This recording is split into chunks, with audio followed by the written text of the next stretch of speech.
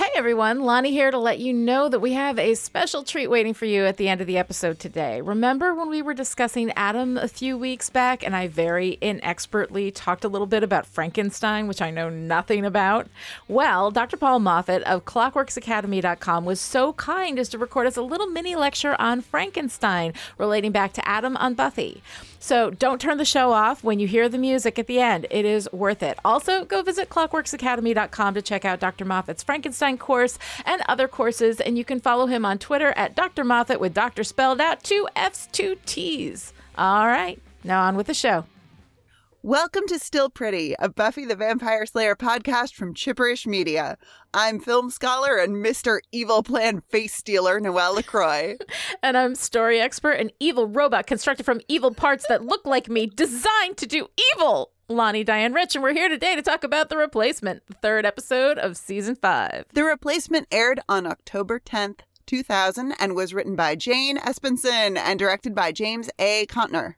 As y'all know, we are a fully spoiled Buffy podcast. That means we may talk about anything in Buffy from any part of the show at any time. So be prepared. Make sure you've already watched before you listen to us. Bad hours, frequent bruising, cranky monsters. Let's go on patrol.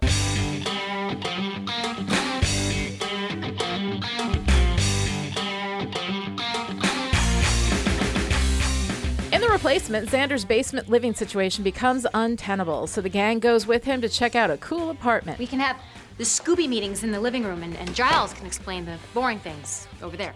But he can't really afford it. Anya gets upset because despite the fact that she has an apartment of her own and presumably some kind of job or demon pension to keep her living in some manner of style based on her hair, makeup, and clothes, she only exists on the show when she's in his crappy basement. And I don't really feel like taking a tour of beautiful things that I can't have. At the magic shop, a glowy-eyed demon looking for the Slayer hits Giles in the head with a glowy stick and leaves. Well, I'm not dead or unconscious, so I say bravo for me. Giles finds the demon, named Toth, in his research.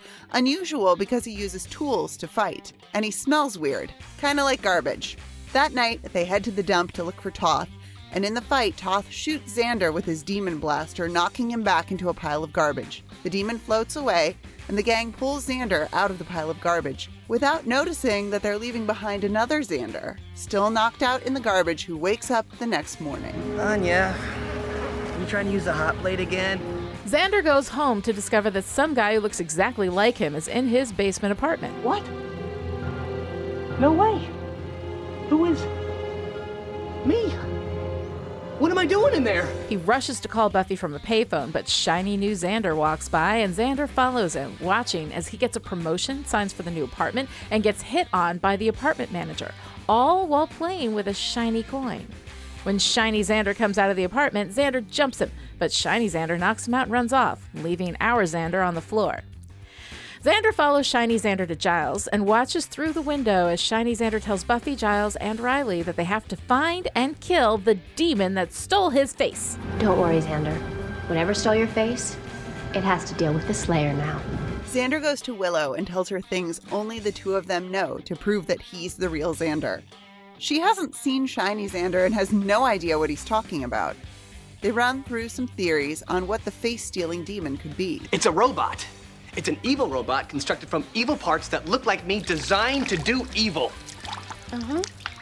Or it's Toth. Or it's Toth. Buffy, Giles, Riley, and shiny Xander come to the same conclusion, and Buffy tells shiny Xander to hide out with Anya while she kills the other Xander. At Willow's, she goes into magic mode to help, but Xander has doubts. Shiny Xander is shiny and is living Xander's life better than he is. He's about to let shiny Xander have his life when he realizes that also means shiny Xander gets Anya, and he can't allow that to happen. He needs Anya. Really? Xander rushes to Anya's place to find her and listens to the message left by shiny Xander telling Anya to meet him at the new apartment. He goes through Anya's things looking for something, then busts into the new apartment and confronts shiny Xander. Meanwhile, Willow rushes to Giles's to tell them about real Xander, and they compare notes, with Buffy and Riley realizing that their Xander was a little different. Our Xander. Did he seem a little... He seemed kind of forceful. It confident. That's not Xander. Giles goes to the books and discovers that both Xanders are Xander. Toth's blaster stick was intended to split Buffy into a strong Buffy and a weak one. He could kill the weak one easily, also killing the strong one. So the same goes for the Xanders.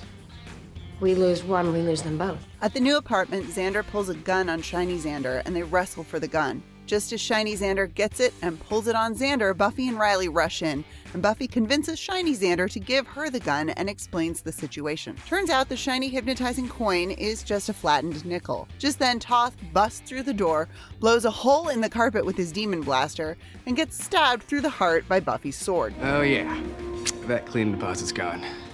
I was thinking the same thing.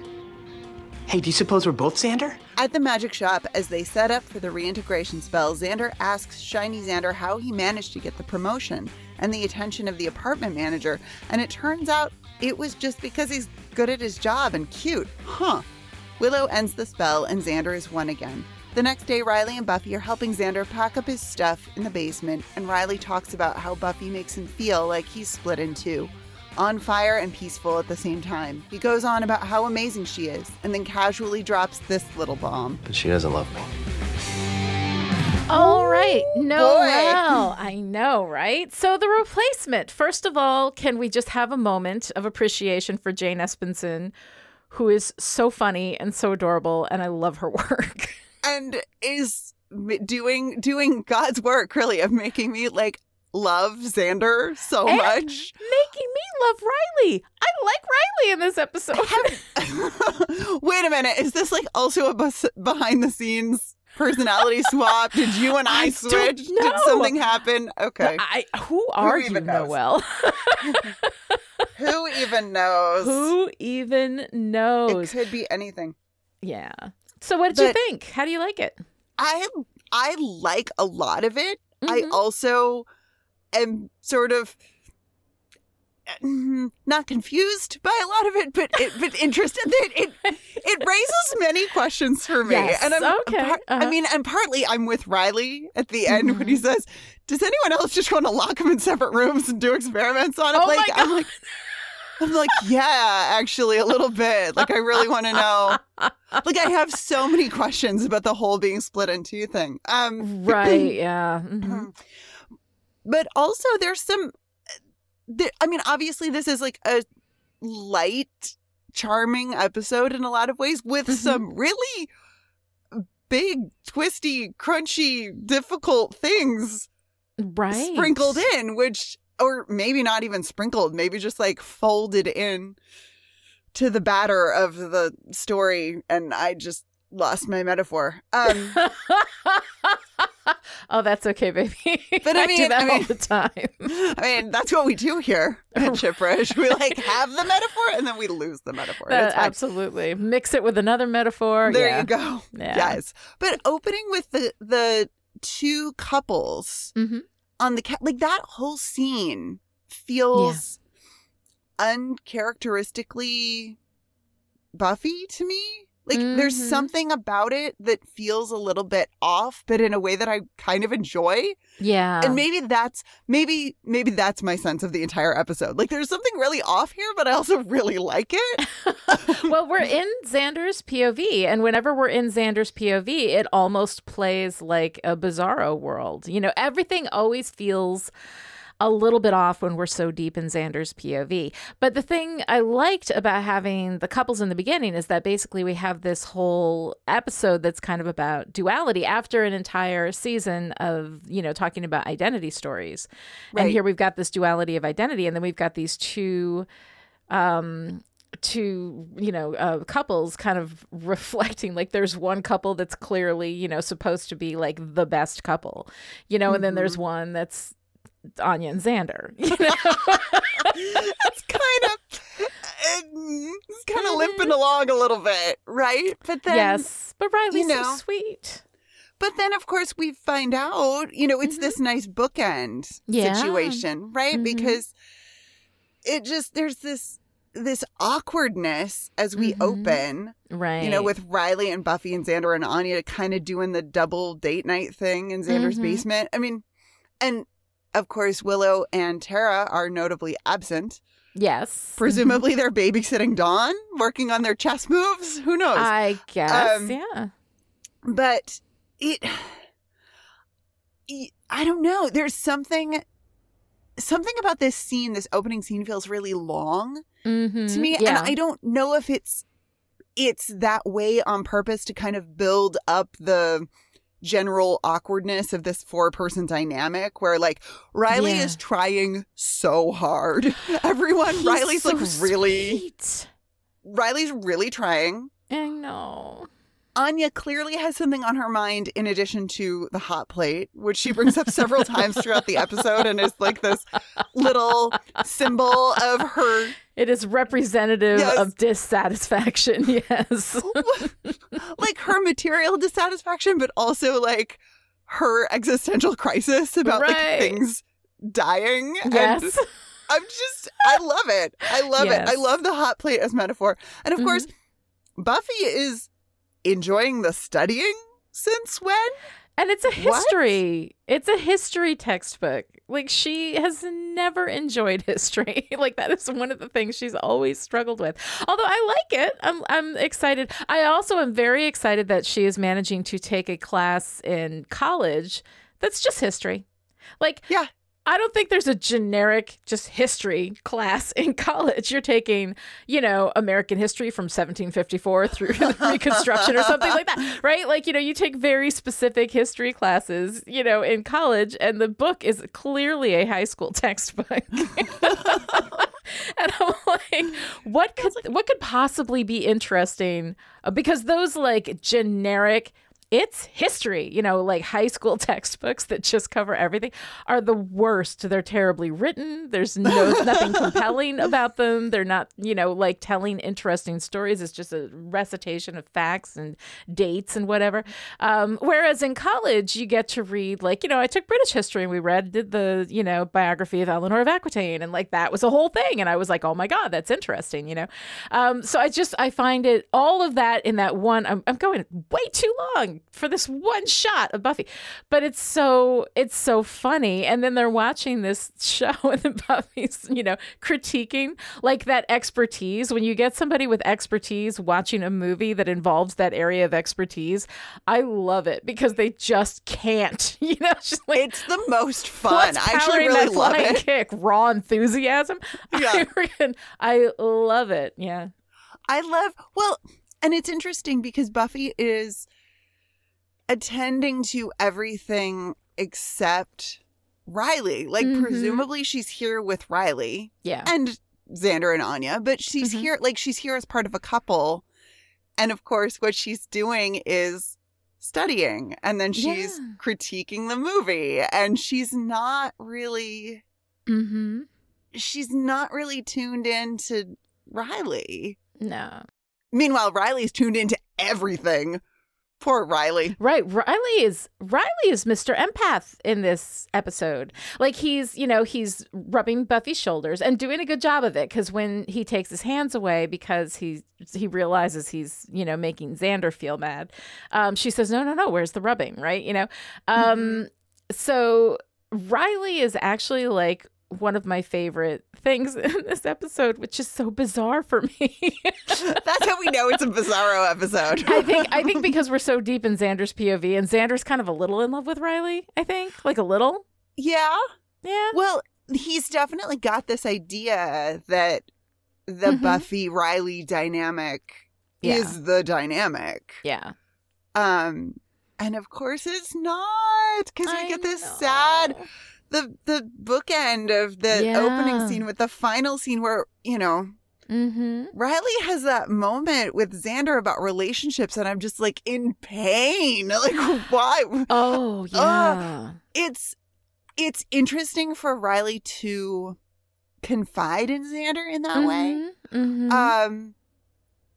But it also, I mean, maybe because it's Jane Espenson, it works for me. It doesn't feel like Riley, but I'm totally okay with that because I love the pain of that. I know. She doesn't love me. Oh my God, what? It's so like, and he's going on about how wonderful she is and all of this stuff. And he has that nice moment too earlier with Buffy, right? Where Buffy, in also a Bizarro World move, initiates an actual conversation about, oh, did you wish that I was split and you could have just Buffy, because I know you don't like the Slayer gig and all that kind of stuff.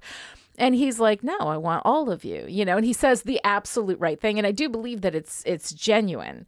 Although I think he does want all of her. He just wants all of her to be just a little bit weaker than he is, which we'll see. We'll deal with that later, because in this episode, Riley is really fantastic. And then he, tells Xander all of this stuff, and says, but she doesn't love me. But he doesn't, tell Buffy that. And I guess like, out of all of these times where they should have had a conversation, and I'm always like, idiots, just talk, and Buffy doesn't ever want to talk. And then we've got Bizarro Buffy, who actually initiates a conversation. And then Riley won't. And I kind of understand why he won't, because if he tells her that he knows she doesn't love him, she's just going to say, well, yes, of course I love you. And and he's still not going to believe it. He's still not going to feel it. He knows. Yeah.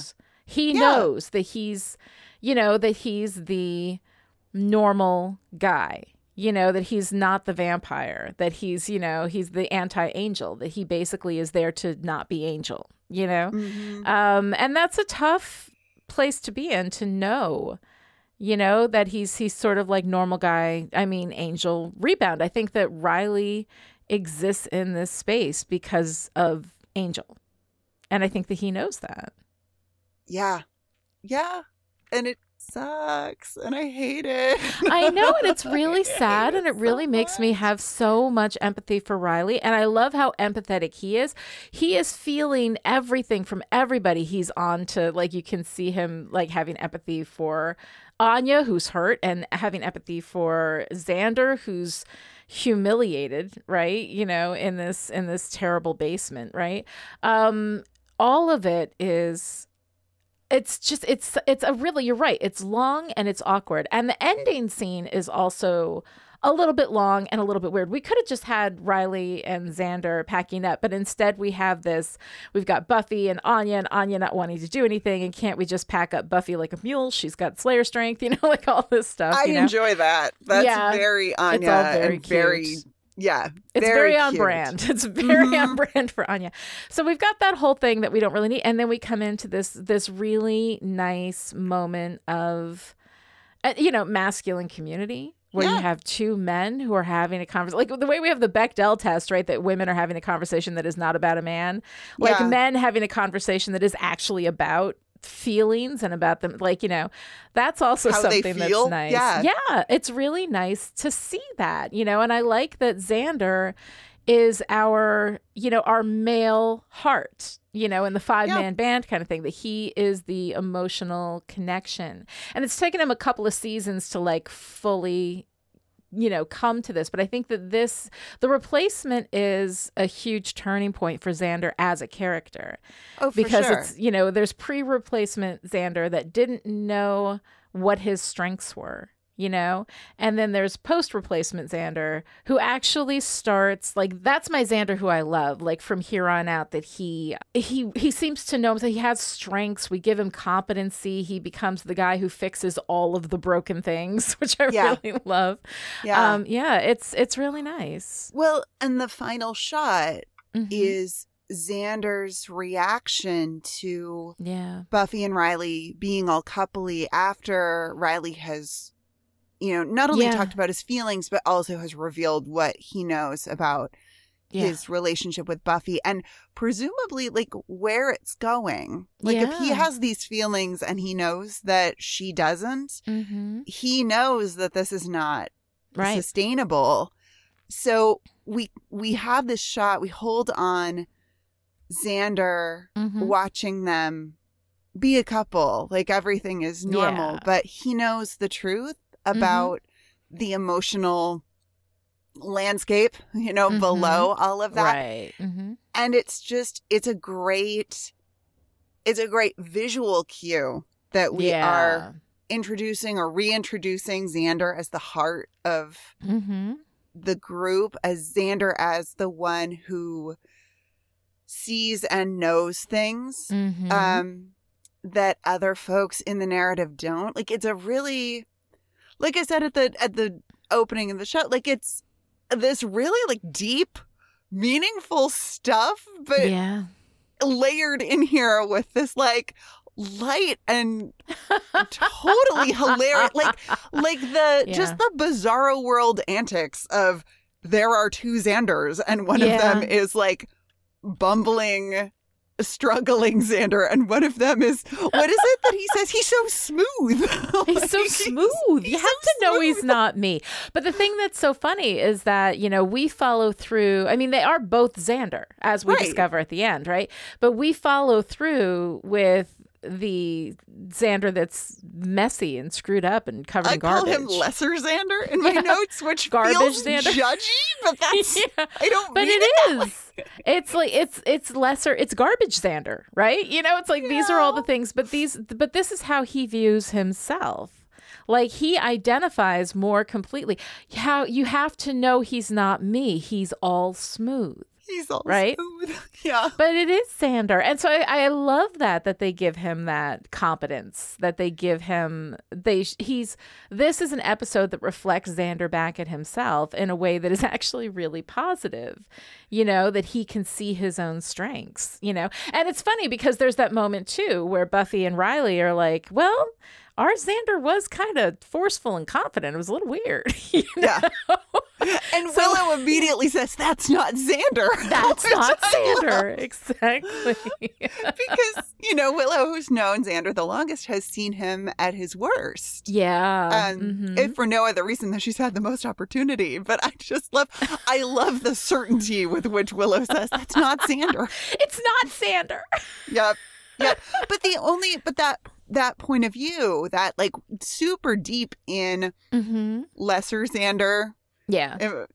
Garbage Xander. It's so mean. I don't mean it, like, because he's so sweet. Yes. But that point of view is really the only reason that the fake out works, that we think that this couldn't possibly, like, there's no reason for us to believe that this is also Xander. Well, especially because they really do. Like, it's almost lying to your audience but except that we're so deep in Xander's POV that anything suspicious. So I think it's not lying, but like things like when you know, shiny Xander is all, yes, it must be Toth. You know, and like, you know, when we see him with the nickel, you know, and he's shining it in people's faces, and then all of a sudden he's got a new job, and all of a sudden this woman is hitting on him, and like all of this stuff. It's the kind of thing that like Xander is looking, like garbage Xander, as awful as that is, garbage Xander is looking for any reason to believe that this version of himself is evil. So he's attaching to all of these things. Now, granted, some of these things that are happening are not happening while garbage Xander is watching. So we can't really blame it. Like, it is a little bit of cheating. It is a little bit of lying to the audience, the way that we have smooth Xander, you know, or shiny Xander, you know, saying certain lines, sounding evil, you know, all of this kind of stuff. But you know, overall, like it's not a terrible, egregious violation of don't lie to your audience. You know, they skate by on this one. You know, just barely. They really do just kind of like get by with a technicality. Like when you know, more so Xander, shiny Xander says Harris. And, you know, he's on the construction site. He's clearly, like, he clearly knows his name and, like, where to go and stuff. But then his boss calls him. Yeah. And he says Harris in recognition in this way where it kind of sounds like he doesn't know his name. Oh, yes. Like, he's pretending. Right. Exactly. So they really did put that stuff in there it is lying to your audience. Except I think when you're in Garbage Xander's POV, it's not because he's going to be clearly assigning importance to things that may just be random, like the nickel, But at the same time, like, we really are setting up the audience to believe with textual evidence that Shiny Xander is not actual Xander, Yeah, that we've got one real Xander and one imposter Xander. Exactly. Particularly when he's talking to Anya about, being human. And he says, like, she says something like, you have no idea what that's like. And he says, being suddenly human, I can imagine what that would be like. And you're all like, the audience is going, no, he's a demon or whatever, whatever we think he is at that point. Yeah. But what I like about that particular fake out is, no, he's just like, he just has empathy. Like, he's just trying to imagine what that would be like. And that's kind of great. Because that's good Xander at his best. That's what he does. What he does best is fix shit and feel other people's pain and like understand other people, from this emotional space. And I love it. I love this transitional episode for Xander because I think it gives us like a new level of Xander. Unfortunately, Xander is still going to suck in the way that he treats Anya, but we'll deal with that as we move forward. That is like the only thing. I so hate the way that he talks to Anya in general, not necessarily in this episode, but in general. Well, and Willow kind of gives us that little beginning of like, hey, you just now thought of Anya? Like, there's somebody walking around who looks just like you, and like, this is the last thing that you come up with. Right. And who did he go to? He didn't go to Anya and explain who he is, right? He went to Willow. Yeah. His first thought is, I need Buffy. And then his second thought is, I need Willow. He goes to Willow. Yeah. Yeah. And then when he says, I need Anya, and Willow goes, really? Oh my God. Oh my God. Okay, Willow doesn't do much in this episode, but Willow is goddamn fantastic in this episode. She really, really is. I mean, the Willow that we're starting to see, I don't know. I don't know if this is new in season 5. It feels new in season 5. The Willow who is both her kind of childish self, the Willow who says, really? When Xander says he needs Anya. But also this adult, competent witch who says, well, it's really just Toth's spell that's keeping you apart. So here we go. We're going to do this thing. Let the spell be ended, and then boom. Yeah. And I mean, just the competence and confidence with which she just throws out things like, goddess of childbirth, she's got some heft to her in this like really appreciative way. There's like this, I know, there's like this deeper knowledge of something. I don't know if it's the new, I don't know if it's the new relationship, if it's the new deeper appreciation and understanding of magic, if it's we made it through the first year of college and now we're a little bit feeling like more on stable ground. But this Willow feels like my Willow a little bit. I'm like, yeah, that's right. But she's both like she manages to be both upset because Xander is upset, and also there's a faux Xander running around apparently, but also super confident and competent, and that's not Xander. But she does give us that little bit of like, hey, the Xander Anya relationship is not maybe not great, because you didn't think of Anya until just now, dude. I mean, it wasn't his first or second thought, So it was. It's tough because I love Anya. Like, I love Anya so much, but I hate her relationship with Xander. I hate the way she's not appreciated. You know, I love Willow's delivery of, really? But I hate that that's the attitude that we all like, kind of, that textually is supported for Anya. That Anya's like, you know, that kind of thing. But I really, really like her. And I like her. I'm going to love her in season 7. That's when we get her back. Or like after Hell's Bells in season 6, after she breaks up with Xander, we get some fantastic Anya from that point forward, you know? But while she's with Xander, it's really, God, he dims her light, man. And he just, the way that he talks to her and the way that he dismisses her and fails to appreciate her. Yeah, there's a lot of stuff wrong with that. And it's such a bummer in part because everyone else goes along with it to one degree or another. Like, she is this kind of unfortunate add-on to the group. Right. Like, everyone else responds to her like, oh, really? Like, Anya's here? Yeah. Or like, Anya's... It's not good. Like nobody likes her. Nobody respects her. She has 1,000 years of demon knowledge in that little noggin there. Let's use it, you know? And she does often have information. You know, she had information about Dracula. She had known him. She had met him, you know?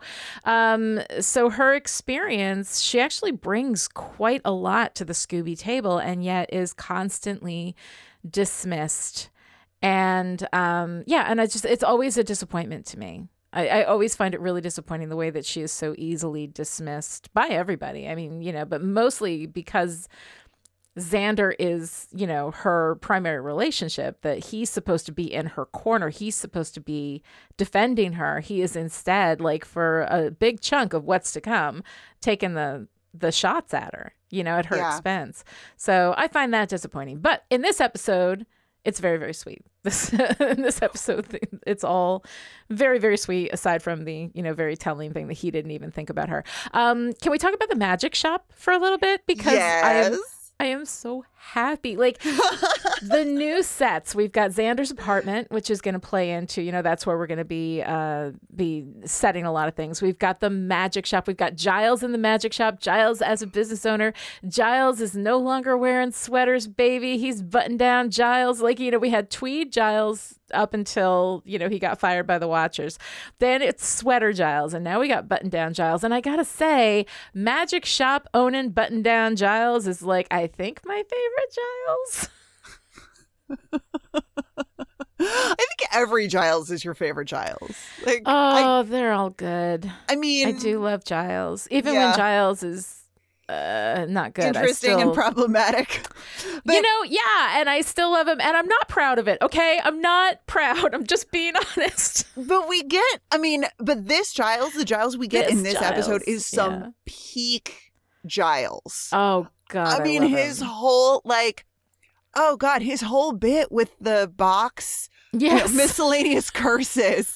Be lucky if I don't, what is it? Like, hex my hand off at the wrist or whatever it is he said. It's so funny. I know. And it's for his own benefit. Yeah. He's cracking a joke there for his own benefit. Just no one else is there. Just to amuse himself. I know. And he is making his own fun because he is a business owner and he is, like, doing his thing. And then, of course, you know, he spins around and Toth is there and he pulls out the rabbit's foot and we get some fantastic, like, physical comedy from Giles, which I always enjoy. And then when he's trying to hit him with the goddess statue, and then we see him later, you know, swiping the goddess statue. And of course, you know, Willow has her, it has some heft line, you know. And then Riley takes some swings with the statue. It's so good. There's some really good... But then he says, he's like, I'm not dead or unconscious, so I say bravo to me. For me. Like, he's so pleased with himself. Yes. And then one of my absolute favorite bits in the entire episode is when Willow comes bursting into his house and he says, wait, where is it?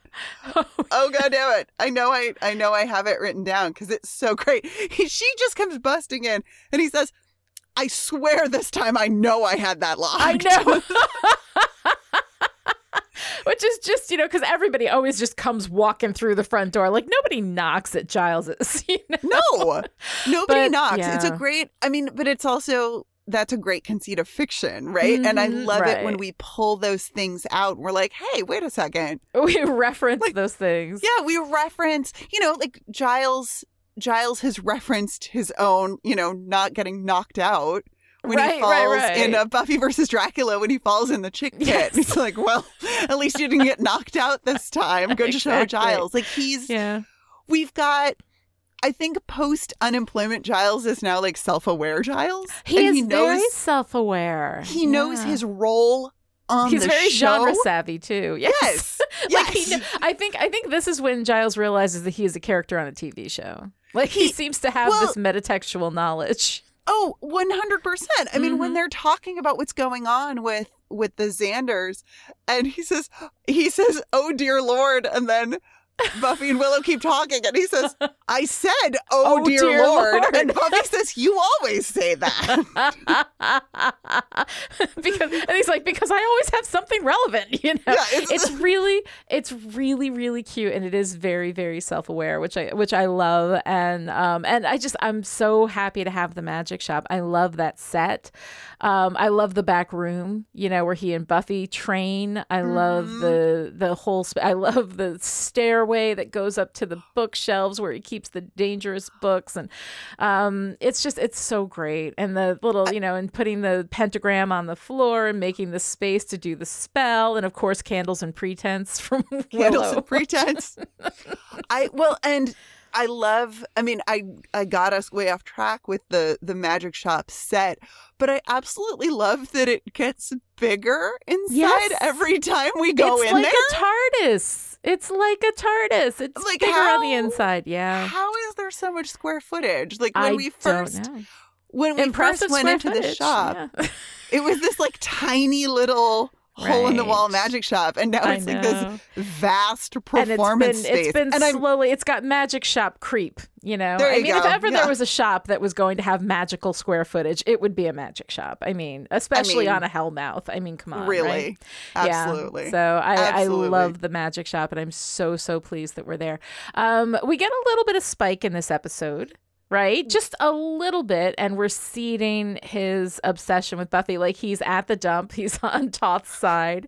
And he's stealing a mannequin that he then goes and dresses like the Slayer. And we are about to find out, like we are very close to him waking up from a dream and realizing consciously that he is in love with Buffy. But, last week with Harmony, you're singing my song, I'm going to kill the Slayer. Then he's got this mannequin that he's dressing up as Buffy. And, kicks her head off and then picks it up and runs his fingers gently over her face. And God, I love it. And it's so funny because I don't remember all the seeding that they do so early in season 5, but we are getting off to a rockin' start. And we also have, oh God, Joyce's "This Must Be My Two Teenage Girls in the House" headache. Right. God.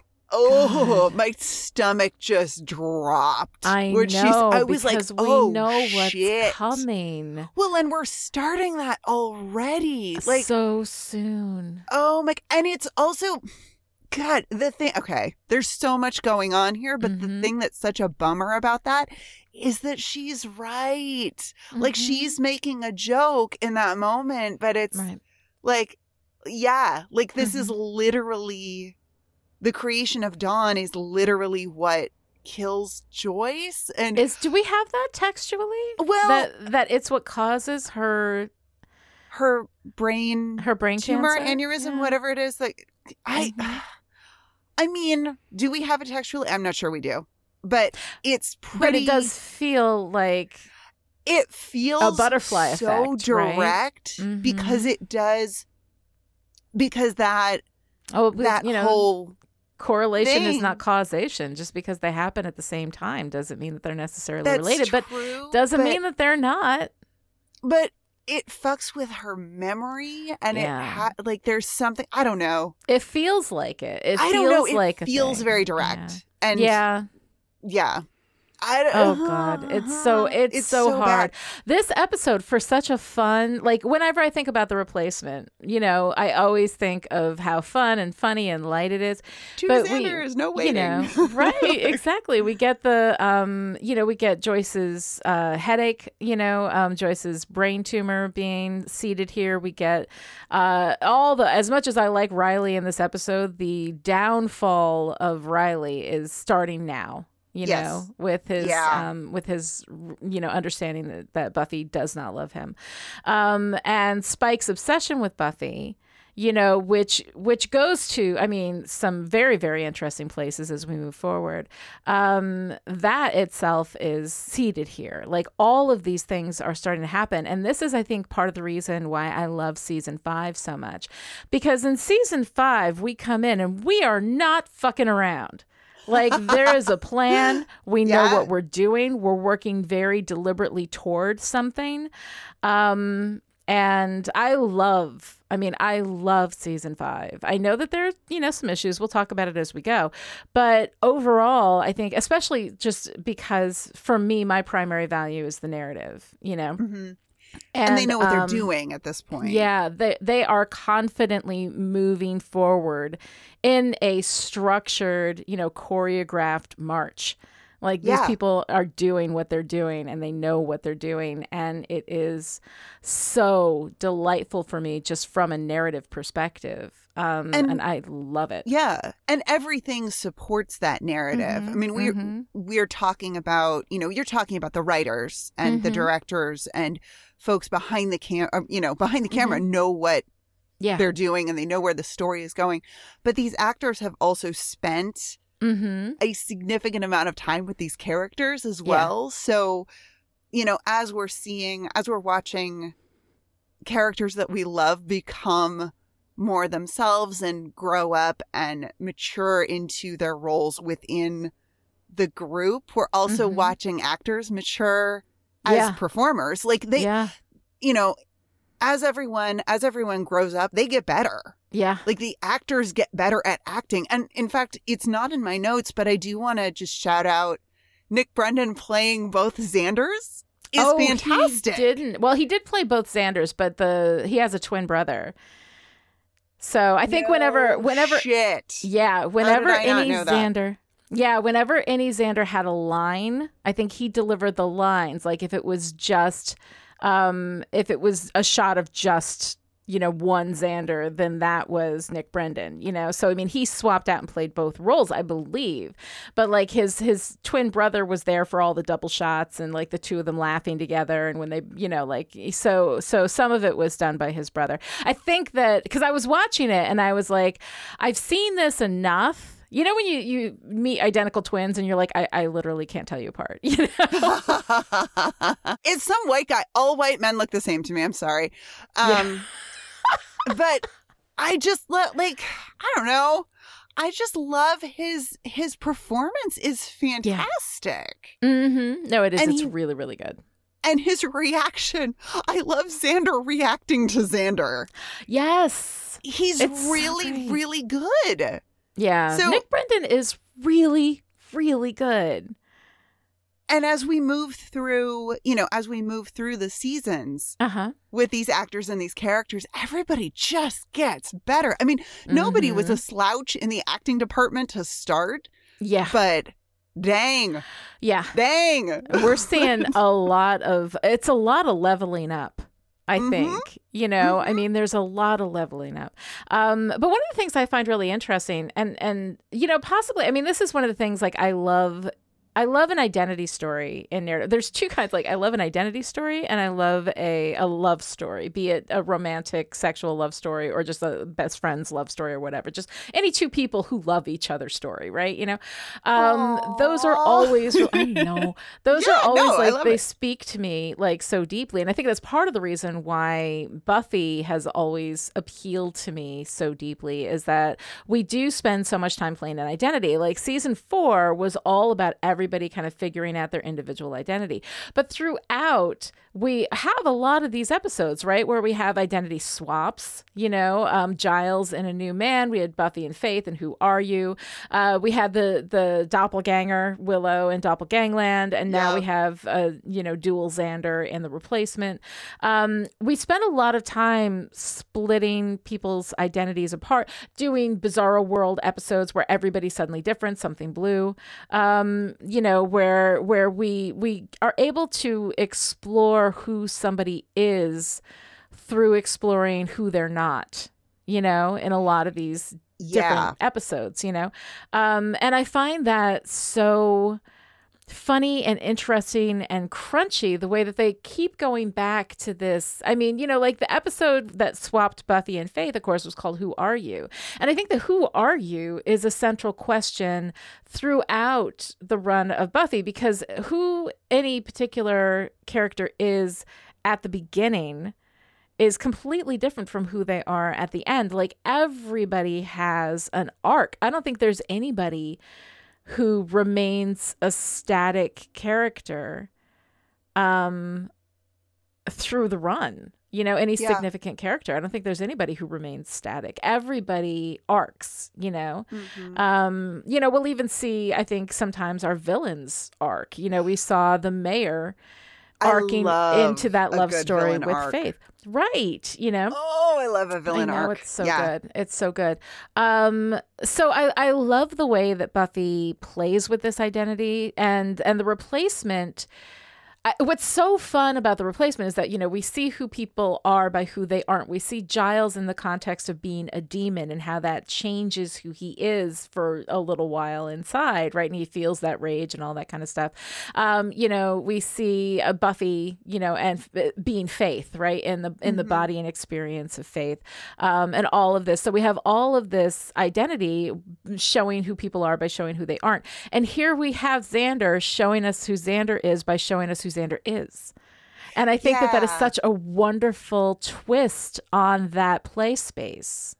And showing Xander who Xander is, which brings me back to, we do our point of view, our Xander point of view for this episode is all in this like lesser Xander, basement Xander headspace, because he's gotten very bogged down in that space, and he's lost touch with the part of him that is super competent at his construction job despite not having construction experience, and who is adorable and gets flirted with, and who is able to, literally build things and make things for himself, and, have that emotional connection with Anya. Yeah. About her existential crisis. Like, he has this opportunity to see the good things about himself that he's lost touch with in his, basement depression. And really, I don't blame him. I mean, he's joking about it, but his parents come home and he says something about his parents being home. And then he says, oh no, I was wrong. Just some incompetent burglars. Right. Which there's so much pain behind that. I know, it's so sad. And here we are getting so much, like the first time I think we textually really acknowledged how bad his home situation was in Restless, right? We kind of hinted at it. But here we have an even stronger textual acknowledgement of how damaging that childhood has been, for Xander. And it's really, I mean, it's played off in this, funny joke, but we are like, Riley is our POV character in that scene, and we are feeling that discomfort. Yeah. Yeah. So to show who Xander is by showing who Xander is and making that a visual and textual distinction, like pulling out all of the Xander strengths and putting them in the show in their own space. It's like it's really, really good. I really like it. This show, I think for anybody out there who is a writer, watching Buffy and keeping a careful eye on what they do. Like the ways in which there's something about like whatever the faults of Buffy might be, and I understand complaints about the show and about some of the things that the show does, like I get it.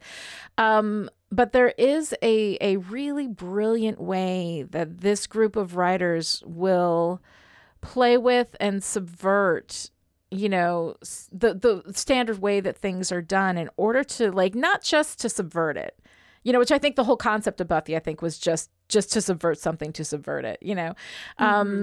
But what they're doing with it, what they've been doing with it, it's subverting these things, not just to say, oh, I did it different, but using that subversion to dig deeper into like who these characters are and what they're doing. I think that honestly, like I started studying story with Buffy, you know, and learned so much of what I've learned from Buffy. And that's why I keep coming back to this text to talk about it, because I think that it is incredibly rich, you know, as far as like a lot of these discussions go. I mean, here we are, we've got this silly dual identity thing, and we're talking about, you know, Anya's existential crisis and the duality of identity and what does this mean and all this kind of stuff. I mean, there's so much to talk about even in something that appears to be just a silly episode, but there are so many really wonderful things going on. And as a writer, when you're not sure what to do or where to go with something, trying to think the way that a Buffy writer would think. What would a Buffy writer do? You know, here I have something I want to talk about identity. How do I do that? You know, and by digging into these episodes like this, like I've learned so much about writing and storytelling from these writers because of the way that they subvert these expectations. And then Jane Espenson does it, you know, like, I mean, you know, like a figure skater, right? You watch a figure skater and it's so beautiful and smooth and they make it look so easy. You know, every time I watch a figure skater, and I know I can't get on the ice without falling down. Like, I know what kind of skill I have. But when I watch a figure skater, I think, imagine being able to, like, I can imagine myself being able to do that, right? Because they're so beautiful and they make it look easy. Like they're just the hardest thing in the world. They make it look easy. And I think that's what Espenson does. She does these things that are so much more complex than they appear. And when she does them, she just makes it look like it's just a simple, she's just joking around. She's just writing the funny jokes. But what she's actually doing with the narrative underneath that, really, really impressive. She's always impressed the hell out of me. Yeah. Yeah. Jane Espenson is a master of we're taking this funny little story, or we're taking this funny little scenario and building all of this complexity. There's so much more into it. And specifically with point of view. That's something that I love about the Buffy episodes that Jane Espenson writes, is so many of them are a shift in point of view somehow. Yeah. I mean, I just can't wait to get to Storyteller. Like, I know. Oh my God, I know. So, like, I'm just like, okay, all right. Just like, you know, there's like an episode countdown in my head. I'm like, oh my God. To Storyteller, I know. There's certain episodes that throughout the run, I'm always like, this is my next like episode that I cannot wait to talk about, you know? My God. And then there are episodes that I do not want to talk about. You're like, do we have to? No, I mean, like good episodes, but like The Body, not looking forward to that. Although there's so much to talk about. I've taught it in my class. It's beautiful. Like there's so much, but dear God, like I just don't want to cry on this podcast. Come on. It's not a chipperish podcast if you don't cry at some point. No. All right. So Noelle, what are you wearing? Oh my gosh. Okay. Well, I do appreciate that Garbage Xander, Lesser Xander, whatever we want to call him, is dressed kind of like a cartoon character. He really super is. It's so cute. He really, like, I mean, we make the Scooby-Doo comparison a lot, but he really does look like someone just plucked him out of he's Shaggy. Scooby-Doo He's cartoon. 100% Shaggy. He is. Yeah. He's adorable. But the thing that, like, just sparked so much joy for me is Anya's little nightie. I know. She's so, and she's got her little like head wrap, hair bow. Like she's sitting there listening to Xander on the answering machine, and she's clearly ready for bed. Yes. And I totally buy this almost old-fashioned look for her. Yeah. Like, you know how there's a certain period in your life that you just got, like when you go out into the world and you see women like my age wearing blue eyeshadow, blue eyeliner. Like, that's because they hit a certain point and they're like, this look good. And they just stopped. Like, they just didn't change anything from that point forward, right? I always wonder about that. Like, is there I think there's a fashion freeze for some people. I think that they have like a certain look that I think they like. And they don't like change. Change is hard for a lot of people. Like, a lot of people really struggle. I personally really like it, which is why my hair is always different, weird shades of pink. It's different right? Literally every time I see you, and it's every delightful. time you see me, it's different. Yeah, because I'm a weirdo in that way. But I think most people don't like it. So I think that there's a certain point, like, you find something that works for you at a particular time, and then like a lot of people just tend to stick with that thing, And I feel like, I don't know, what is this, like maybe 1920s, maybe. Well, that time kind of thing. I'm not a fashion expert. I'm more of a visual studies person. But the thing about any fashion item is it will loop back around. Oh, so it it's will. like, yes, she looks a little bit old Hollywood. Yes, but also what I love so much about Anya's appearance, like full stop. It is just a tremendous opportunity for wardrobe and hair and makeup to do their stuff. Oh, and to have so much fun with her. But it's funny because this is her nighttime look. Her nighttime look is all silk. And we see that again in Once More with Feeling during the number with her and Xander, right? Because she's wearing, her 1940s kind of 1940s. She's got a very 1940s. But in the daytime, she's fairly up to date. But what's so funny about her, like, her costuming is she's new to the whole, like, human thing. Right. Mm-hmm. But she clearly has some well-established ideas about how things are supposed to go. Right. So that is just such a great challenge for visual storytelling. Anya loves beautiful things, but she also has this sense of wanting things to be correct. She has her idea. list, right? We get a puppy or a car or a boat, right? Yeah. Well, and she's had that from the beginning with Xander. She's like, okay, we are in a relationship now. Right. Because this is what I'm supposed to be doing. I am This human. is what we're doing. Please allow me to human it up, right? Yeah. It's really interesting. And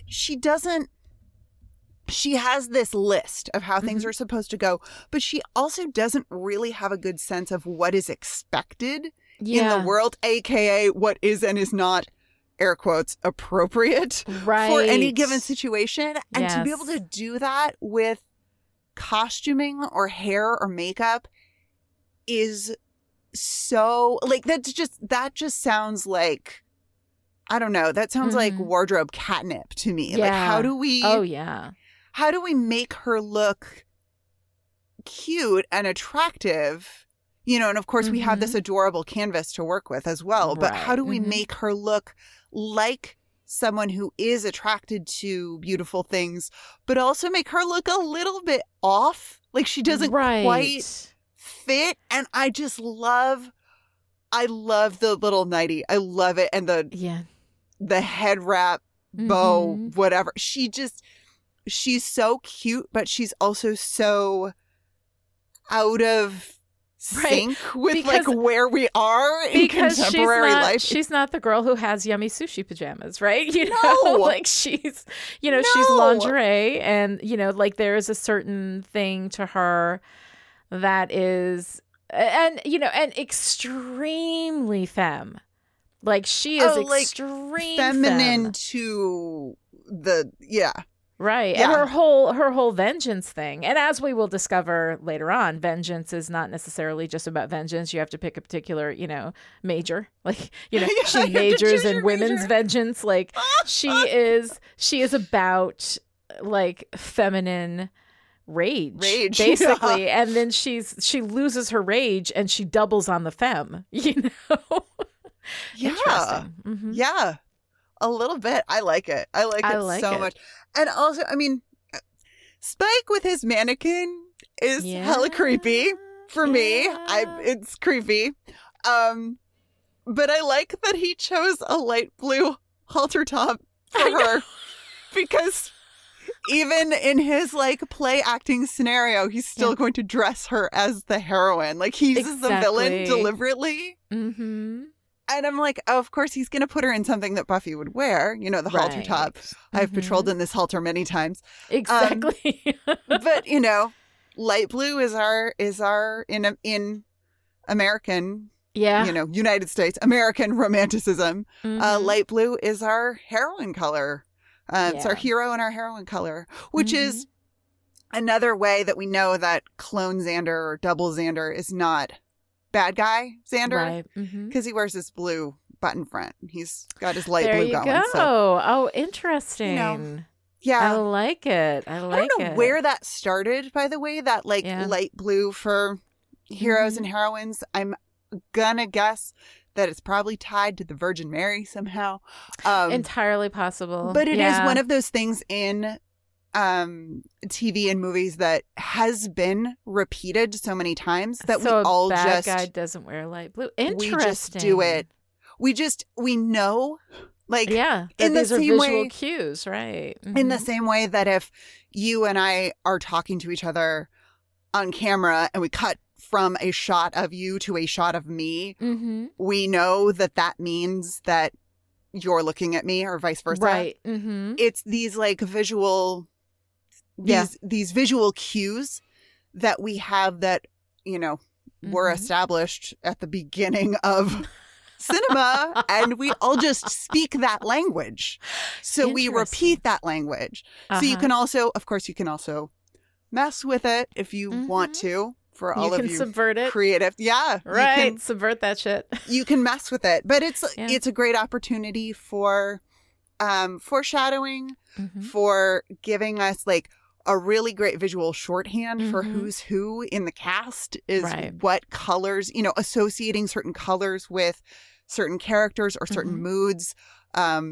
Or in the case of Buffy's hair, you know, we can just like judge based on the curliness of Buffy's hair. Right. Whether we're in bizarro space or like, not. just how bizarre is this world? How off is the world today? Exactly. I also really love Toth.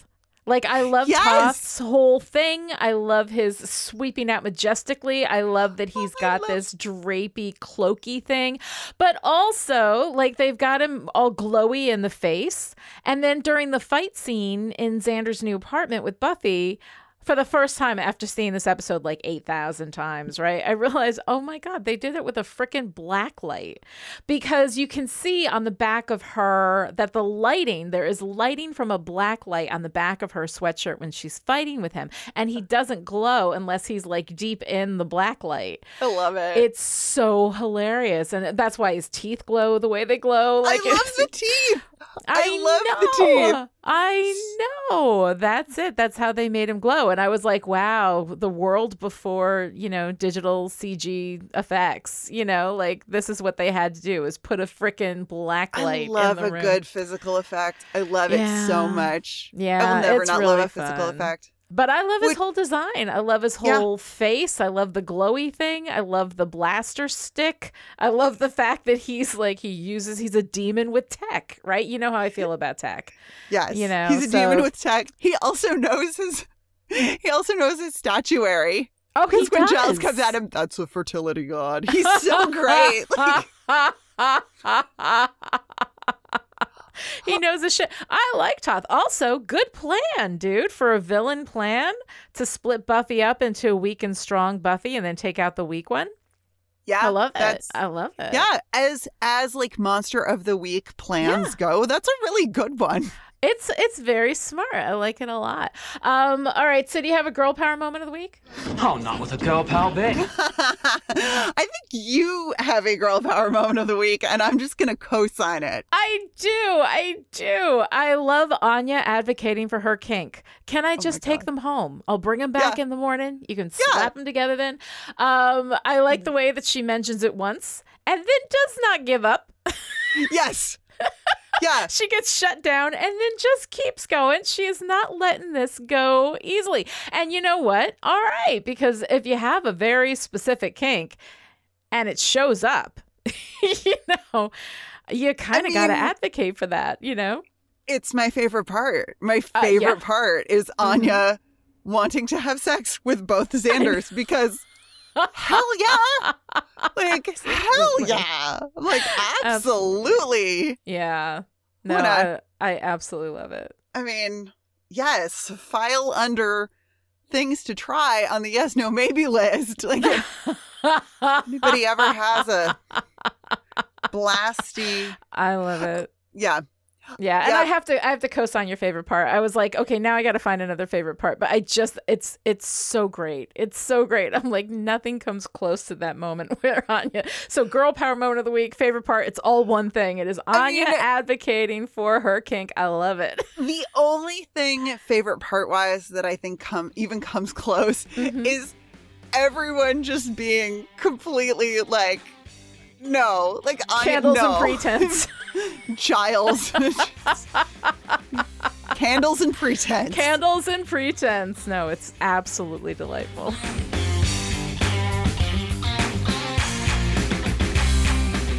If you enjoyed this conversation and would like to join in, come find us on social media. Lonnie is at Lonnie Diane Rich on Twitter, and I am at Noella Loud on Instagram.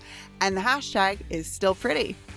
This episode of Still Pretty was brought to you by the Chipperish media producers who support us on Patreon at the power producer level. These people are the reason why Still Pretty is coming to you free and ad-free right now. So thank you to our March producers, Sarah, Shelley, Kristen, Kevin, Alice, Erica, Abigail, West, and Jonathan. And this week's special message for our power producers: people say they're recycling. They're not recycling. To find out how you too can support Chipperish Media, visit patreon.com/Chipperish. Other ways to show your support: write a great review on Apple Podcasts, tell your friends about the show, or call Riley a toff. It's a British expression. It means like moron. We'll be back next time with Out of My Mind, the 4th episode of season 5. Until then, maybe we shouldn't do this reintegration thing right away. See, I can take the boys home and we can all have sex together and, you know, just slap them back together in the morning. I'm Dr. Paul Moffat of Clockworks Academy, and Lonnie asked me to come on and say a few things about Frankenstein. I shared some thoughts on the Patreon Discord, and she asked me to come and record some of those ideas to share in the podcast, and I am flattered and delighted to do so. So I loved on the Primeval Yoko Factor episode of Still Pretty when Lonnie and Noelle talked about how much Adam should have been motivated by a desire for community. The community is also, or should have been, like constitutive or revealing of his identity. All of that stuff is big in Mary Shelley's Frankenstein. Mary Shelley wrote Frankenstein right in the middle of the Romantic era of English literature, and one of the hallmarks of Romantic poetry of the Romantic era is its central fixation on the idea of the individual. The Romantic era is a time when poets and artists and musicians are reacting against what they'd seen as overly formulaic, overly dry, overly intellectual. Everything seemed to them to have been restrained and constrained. And the Romantic era is an era of revolution and emotion and emphasizing the importance of the individual who can change the world. So the big figures in Romantic poetry are Wordsworth, Coleridge, Keats, Lord Byron, Percy Shelley, and who am I forgetting? Blake. Poor Blake. I'm forgetting Blake. But in that list, the important ones for Mary Shelley are Lord Byron, who was a friend of hers and of her husband, and more importantly, perhaps, Percy Shelley, who was her husband. So Mary Shelley spends a lot of her time, both her reading time and her personal life, around Percy Shelley, who is writing this romantic poetry about the power of the individual who stands against society and does whatever they want to, and how brave and good that is. And Lord Byron, who's writing the same kind of poetry and kind of living that same kind of life. Percy Shelley was too, but Lord Byron even more, is in exile because he's such a individual who's not going to be constrained by society. And that influence was definitely present in Mary Shelley's life. She saw it in literature and she saw it in the people around her. Victor Frankenstein, the character who, the doctor, you probably know, Frankenstein, actually, Frankenstein is the doctor's name. So Victor Frankenstein, who creates the monster, is this kind of romantic hero with a capital R who does all the things that a romantic hero like Byron and Percy Shelley are writing about. Victor Frankenstein embodies a lot of that. He is a genius who is striking out on his own and making his own world and his own life and his own path and not being constrained by convention, and it's bad. And in Frankenstein, that's a bad thing. For Victor Frankenstein to be this romantic hero is a bad thing in Mary Shelley's book Frankenstein. And the subtitle of Frankenstein is Frankenstein, the Modern Prometheus. Percy Shelley wrote a play called Prometheus Unbound. I mean, and Byron also, and the Romantic poets in general, they thought of Prometheus as this figure who represented the romantic ideal. He wants to give fire to humanity and defy the gods because he wants to do great things and be great, and the gods punish him for it, and it's the individual being crushed by the power, and he fights against them bravely, and they idolize Prometheus. And so the subtitle of Frankenstein, The Modern Prometheus, Victor Frankenstein is a modern Prometheus who is going to give fire to a new species. And it's bad. It makes him a bad guy, and the results of his romantic individualism are bad. And Frankenstein's monster, too, is a romantic hero with a capital R. He's also, just like Victor, brilliant. He's self-educated, he's insightful, he's powerful, he learns to read just by listening to someone read on the other side of a door, and he quotes Milton, and he is bad.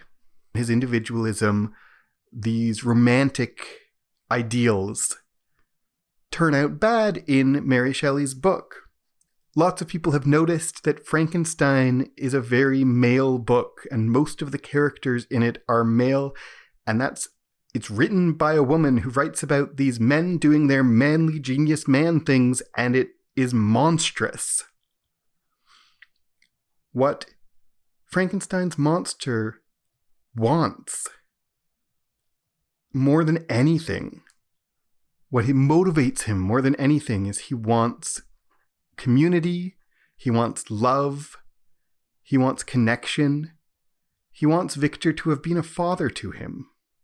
And when Victor's unable to do that, when Victor's unable to be for the creature what he wants, Victor creates this thing and then doesn't care for it. That has terrible results. And what Frankenstein's monster craves is someone to love him, specifically Victor to love him. And when Victor isn't able to give him that, then Frankenstein's monster asks Victor to create a companion for him. And he specifically says he wants someone who is just as ugly as he is, who can be just as rejected by the world so that they can be together.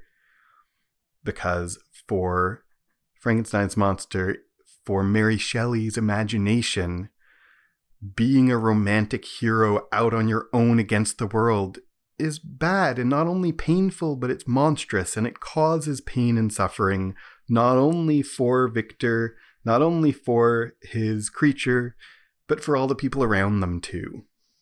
And the way that Mary Shelley presents all these romantic ideals as bad is because Frankenstein, the book Frankenstein, isn't actually romantic. It's written in the depths of the Romantic era, but it's not romantic, it's Gothic. And Gothic, Mary Shelley's not the inventor of Gothic. Gothic thrives at the same time as Romantic, and the Gothic literature and art and whatever is the dark side of Romantic. It takes a look at all the same things that Romantic art and literature does, and it shows how they can go wrong. that's all the stuff, right, that Adam on Buffy should have been about. And would have been so much better if he had been. The other thing I said on the Discord that I'll say here also is Lonnie referenced a part where the monster says friend. That is a reference to The Bride of Frankenstein, which is a 1935 sequel to Frankenstein in 1931, the movie. Both Frankenstein and Bride of Frankenstein are directed by James Whale and star Boris Karloff as the monster. And in 1931's Frankenstein, Boris Karloff's Frankenstein's monster doesn't speak at all. And in fact, Boris Karloff was opposed to letting him speak in the second movie because he thought the creature would be more sympathetic if he was more innocent, and he would be more innocent if he didn't speak. But there's a scene in The Bride of Frankenstein where the creature goes and sees a blind peasant in a cabin, and the blind peasant teaches him about language and teaches him good and bad and tells him that friends are good. Karloff and Whale in their movies really play up the creature's innocence and naivety. He's driven in these movies just as he is in the book by a desire for community and companionship above all else. And there's a lot that they change in the movie, but one of the things that I think the movies get really right about Frankenstein's monster is what motivates him. And that's what the creators of season 4 of Buffy don't get right about Adam, if you ask me. While I'm talking about James Whale, and Lonnie, feel free to edit this out if I'm going on too long. You do a dangerous thing by asking me to talk about Frankenstein, because I have literally 8 hours of material in a class on Frankenstein that you can take at clockworksacademy.com. So I could go on and on. But I'm just going to add one more thing because I added it on the Discord, and I added it on the Discord because it's so interesting, which is that James Whale, who directed Frankenstein the movie and The Bride of Frankenstein, was out as a gay man in the 1930s. And I think it's dangerous to read too much on creators' biography into their art. But I think it's very likely that James Whale, I can just imagine that being out as a gay man in the 1930s in Hollywood must have had some challenges that must have made a sense of alienation and a desire for community resonate strongly with James Whale. Although I suppose the desire for community resonates strongly with all of us. If you would like to hear lots more about Frankenstein and other courses that I offer, you can find those at clockworksacademy.com. I have been Dr. Paul Moffat. Thank you so very much, Lonnie, for giving me the opportunity to butt into your podcast. Goodbye.